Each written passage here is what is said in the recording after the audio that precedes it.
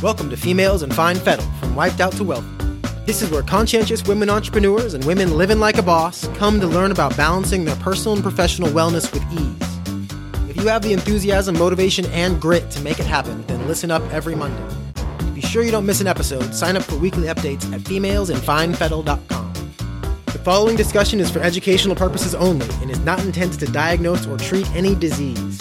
Please don't apply any of this information without first speaking with your doctor. Now, here are your hosts, Denise Pasquinelli and Dr. Michelle, your natural women's health advocates who blend the wisdom of ancient healing traditions and the science of functional medicine. Hey there, and welcome back to another episode and our new theme of the month, routines and time management. I know some of you might be rolling your eyes like, oh God, please don't remind me, while others are super stoked and motivated to get things rocking for this last quarter of the year and get prepped for 2019. I know I definitely fall into that latter category. All right, so today we'll be touching on how routines and time management affect us and are influenced by our Funky Five. So the personal, interpersonal, professional, societal, and spiritual levels, and how having these pieces in place can really help you up-level your health through boosting energy reserves and also decreasing that decision fatigue. Absolutely. And I love that you said decision fatigue. I think it's such a great way to illustrate what it feels like to have too many things on your mind that you have to make choices about. And I think one way to reduce decision fatigue is to be very clear on where you want to put your energy and your attention. And this really helps to clarify what decisions absolutely need to be made. One way that I like to visualize this for myself is to draw a circle on a piece of paper, and within that circle, create pie slices that represent the things that are important to me and that I need to give my time, energy, and attention to. So things like the work that I do, my creative projects and play, movement, food preparation, spending time with people I love, or maybe even listening to books or inspiring podcasts, and definitely quiet time for reflection and meditation, etc. I mean, there's all kinds of things that you could put in this circle. And again, this would be the ideal. So it helps me I visualize what an intentional day would look like for me. So I love to use the circle. Some people might like to visualize this in your actual calendar, or maybe you can make a timeline, however you want to look at it. But the first step would be to create that ideal intentional day for yourself and declare it, like put it somewhere where you can see it. By defining what it is that's important to you, you can release many of the things that aren't as important to you. I mean, you probably still have to do things like commute and tidy your house and pay your bills, but maybe you can use your commute to listen to an audiobook, or you can downsize your belongings so tidying is less of a chore. And maybe you can pay bills over a cup of coffee at your favorite coffee shop every Sunday, say. These are simple ideas, but you can see if you have your intentions laid out before you, you can begin to infuse those real mundane routines with things that feel a bit more joyful. Yeah, I really like that idea because honestly, over the last, I'd say year or two, as my business has really been ramping up, I'm learning that the term work-life balance doesn't quite cut it for me. Like I'm identifying more with the work-life integration. And I think your example of, paying bills at your favorite coffee shop is a really, really good example of that. So anyways, when exploring routines and time management, it's super important to really assess where you are spending the most time. And there are many different ways to start bringing awareness to that. Yeah, I mean, I'm big into gathering data about what you actually do with your time. And I think it's hugely impactful when it comes to actually making any sort of behavior change. In fact, tracking and gathering data about yourself is a big part of the functional mindset, or the funky part of the Funky Five that you're listening to. Both Michelle and I like to work with clients to track the behaviors they're interested in changing. And this helps you to see where you are at currently, what is actually true for you. and it sets you up to see patterns. And one common pattern that I see when I'm working with people around food and energy is the extremely common 3 or maybe 4 p.m. energy slump. And by having people track their food they eat, their moods, and their energy levels over time, they start to see for themselves that daily they're crashing at the same time and respond to that crash with something like a coffee or a sugary snack, just so they have enough energy to keep going. And then they crash again later.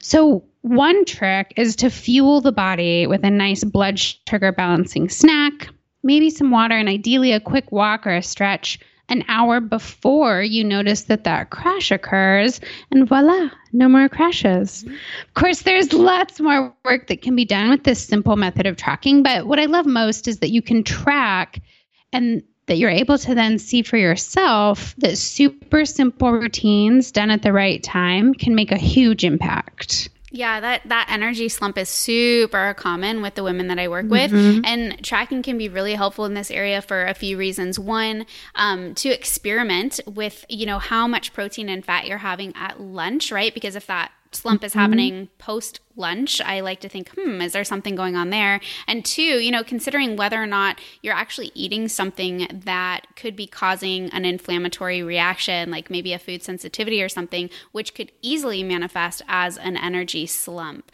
And I always want to consider adrenal health with that slump as well.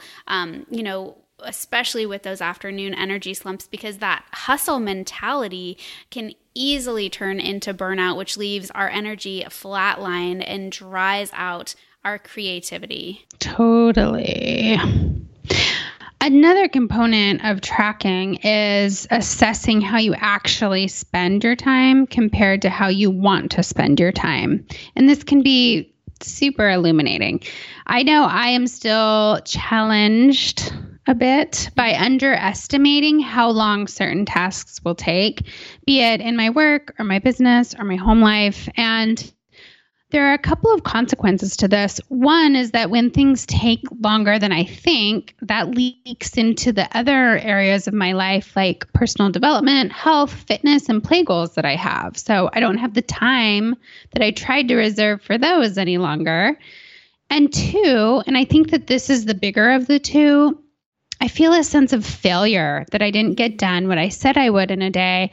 And that feeling is such an energy drain. So a bonus of tracking time is that I can start to have more realistic expectations of how long things actually take for me to do. Or it can help me to time box some of my tasks and chunk them out a bit more so they don't feel like I'm skimping on quality in any way. Yeah, I totally get that. If I don't create really strict timelines or deadlines on certain projects I'm working on, it inevitably takes way too damn long. And it's really, I think about accepting that imperfection, for me at least. But, anyway, when we're running on fumes, our relationships suffer, whether it be friendships, partners, family members. We not only have to maintain healthy boundaries within these relationships, which we've covered extensively in past episodes, but we also, have to make sure that we're managing our own time and energy so that we can show up more fully in these relationships, because community, partnership, collaboration, intimacy, they're all super essential for a healthy mind, body, and spirit. Totally. That, I guess I would call it presence is just so important in relationship, and it feels so good in your own body. So love that. And it reminds me of, I think it was an article or a book maybe written by a hospice nurse. Her name was Bronnie Ware. And in it, she compiled all of these regrets that people had and reflected on their deathbeds. And a big one was around not spending more time with the people that they loved. So, all that time spent hustling to succeed or get the stuff or whatever it was took away from the time that they spent with their family and friends, and they regretted it. And those, I guess, the most reflective time of our lives, perhaps. Super powerful and such a good reminder, for sure. When it comes to our professional lives, I like to take boundaries to the next level with time blocks, or as Denise said, time boxes, right? Is that like the same thing? I think so. I know we've talked about this before, but heck, sometimes we just need to hear things several times before we implement them into our own life, right? So setting aside your most daunting, creative, and complex tasks in the morning really ensures that your mind is firing on all cylinders.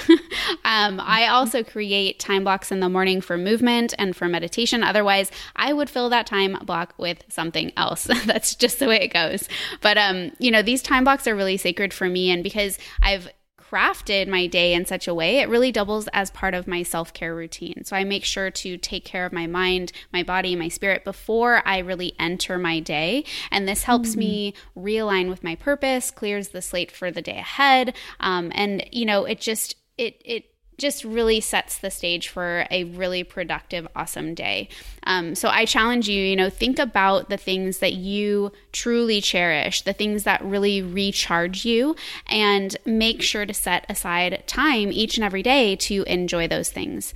So real quick, going back to that afternoon slump again for a minute, making sure that you create a time block for uninterrupted lunch is another way to recharge, assuming you're eating something nutrient dense, right? But really, whether you're at the office, at a co-working space, traveling, or in the comfort of your own home, having that uninterrupted lunch break is super, super, super key. I like that a lot. And as we move into this topic from the societal perspective, I want to piggyback off what you were just sharing about cultivating time in our workday for the things that really matter, that bring us joy or happiness, because I think that stuff is the sweetness of life, and we need it. Like, we need that sweetness in our life. And when it gets denied via a dissatisfaction in our work or our relationships or in the way we spend our time each day, day after day, we will reach for that sweetness in other places. And that might be in the form of food, or by watching TV shows that we can escape into, or sex, or being swept up in social media, whatever it is. We will find something that will make us think we're experiencing sweetness. So now bear with me a little bit as I make a big crazy leap, but I want to connect this whole notion of experiencing sweetness to the rapid growth of type 2 diabetes in this country and around the world, because this is impacting society. And diabetes is the second most expensive chronic disease to manage. It affects almost 10% of the population, and it's on the rise. So while there are many, many, many factors that are going to contribute to the prevalence of diabetes, diet and lifestyle factors for sure, but I also want to touch on another component, and that's the emotional and spiritual contribution. And I think a big part of that is feeling separated from the idea that there is real sweetness in life. And I think society contributes to this. The whole kind of nothing is certain but death and taxes way of thinking is an example. But also it can be really scary to make the decision to do something that matters to us. It's risky and it's vulnerable, and others might dissuade us from doing it, or our brains might dissuade us to try to keep us safe. Yet making that decision is so sweet and it's rewarding, and being lit up by something that really matters for us, that's going to prevent us from getting stuck in the routines that keep us distracted from how unsweet our lives might feel at the moment. And most of those routines tend to contribute to chronic diseases. So we might I think we can find many things that challenge the idea that there is sweetness in life, but then we can also hearken back to being intentional about where our energy and attention goes. And we can claim the time to cultivate something that is truly sweet in our lives. Making tiny decisions each day that lead to a truly sweet life is important for your health, And the more we as a society model that for each other, that it is important to do these activities that light us up, I think the more we will see things change for the better in our society. You should start like a sweetness march. I like it. It's like the a march movement. For sweetness. Make America sweet again. Oh my God. Anyways, yeah, I totally love this angle. I feel like I have so much to say, but I feel like, I could dive into how society has also really normalized being unhealthy, right? I mean, over half the population claims that they're trying to lose weight, yet most of us, when we're in social situations, experience weird looks, snide comments, or like some other act of passive aggression when you're trying to make the healthier choice, right? I know I've for sure been there. Felt like a burden, felt like whatever, an outsider in one way, shape, or form. But, it's like we're made to feel guilty for going against the grain, yet it's really just other people's crap around their inability to create healthy change themselves. Anyway, that shit really bothers me, but yeah. Yeah, it bothers me too. I feel like it's divisive and an attempt to try to make somebody small. Like, oh, you're doing something to elevate yourself? No. And I mean, we just don't need that. We don't need any more of that way of thinking in our lives. So maybe we can support each other and making healthy change. Make America sweet again. Anyway. Yes. Okay. Let's jump into routines and time management when relating that to spirit. So this may be a surprise, but we're going to bring up meditation here. And this reminds me of a Zen proverb that says you should sit in meditation for 20 minutes every day, unless you're too busy, and then you should sit for an hour. So good. I just think it's so funny. Anyway, if you've listened to us for long, Michelle and I are big advocates for taking time for stillness, for being, for breathing each day. And I strongly believe that meditation is the best routine that you can incorporate into your day to positively affect your ability to manage time. And research totally backs this up. I was just reading a recent study on breath meditation and neurophysiology, and here's a little excerpt from an expert. The research shows for the first time that breathing, a key element of meditation and mindfulness practices, directly affects the levels of natural chemical messenger in the brain called noradrenaline. Noradrenaline? Noradrenaline. Noradrenaline. Also, it's norepinephrine. Yes. This chemical messenger is released when we're challenged, when we're curious, exercising, focused, or emotionally aroused, and if produced at the right levels, helps the brain grow new connections like brain fertilizer. So the way we breathe, in other words, directly affects the chemistry of our brains in a way that can enhance our attention and improve our brain health. The study, carried out by researchers at Trinity College Institute of Neuroscience and the Global Brain Health Institute at Trinity, found that participants who focused well while undertaking a task that demanded a lot of attention had greater synchronization between their breathing patterns and their attention than those who had poor focus. So the authors believe that it may be possible to use breath control practices to stabilize attention and boost brain health. I like that. I also want to say it's not just brain fertilizer, but it's like organic, like compost, like good, like worm tea. Like it's that kind of fertilizer. The best. Love it. So I thought let's end this episode with a little breathing exercise to get our brains firing. So let's do some belly breathing. Hopefully you're listening in a place where you can put your hands on your belly and let your fingertips just touch each other. So your two hands are sort of facing each other. Now take a really deep inhale, letting your belly fully expand. Your fingers are probably spreading apart. And now release with a slow exhale, letting your belly fall and allowing your fingertips to touch again.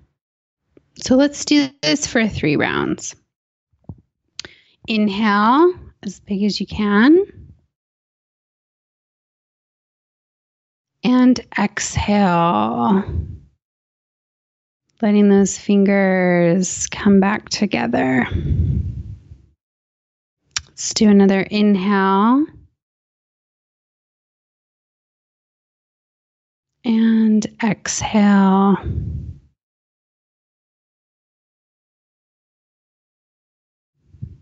And last one. Inhale.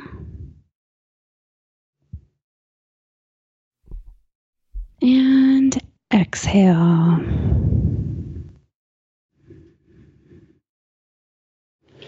When we slow down the breath, we slow time. So this is a real practical tool to create the sensation of having more quality time in your day. I bet for some people that was like the longest few seconds of their entire day. They're like, when is this going to be done? Yeah, but that's the perfect example, right? I mean, I love that concept of being able to change our perception of time. Anyways, the best time to do something like this too is when you feel like you absolutely don't have the time, just like that's in proverb. But when we really do, and we take that moment to focus on our breath, we can collect our thoughts, calm our emotions, and really realign our efforts. So another contribute to that fertilizer. Exactly. Exactly. Good. You're making time. Totally. And like even doing something like that while you're driving, I think could be super beneficial. I mean, how tense do we get when we're driving in traffic or, Anyway, so that is a wrap for today. To quickly summarize our Funky 5, number 1, bring awareness to how you are spending your time and try tracking if you want to keep better track of that. Number 2, make time to nurture your close relationships. Number 3, do your most daunting, creative, complex tasks first thing in the morning and be sure to create time blocks for nourishment, for movement, for meditation. Number 4, prioritize time for sweetness in your day. Don't be a victim or a bystander of societal norms. Your health takes priority over anyone's opinion. And number 5, slow down time and realign your efforts by integrating mini meditations or conscious breathing exercises into your day. All right, so if you're enjoying this podcast, please leave us a quick review on iTunes. This helps us reach more women like you so we can continue to build this awesome community of high-achieving, conscientious women who are changing the world for the better. Next week, we are taking a deep dive into routines and time management on the societal level and how to escape that complacency by bringing more joy and zest into your day-to-day. So have a great rest of your week, and bye for now. Bye. Thank you for listening to Females in Fine Fettle from Wiped Out to Wealthy, a podcast to fit your lifestyle. If you like what you've heard, please subscribe, rate, and review at femalesandfinefettle.com. If you have questions or topic ideas for upcoming episodes, we'd love to hear from you. Please be sure to tune in next week.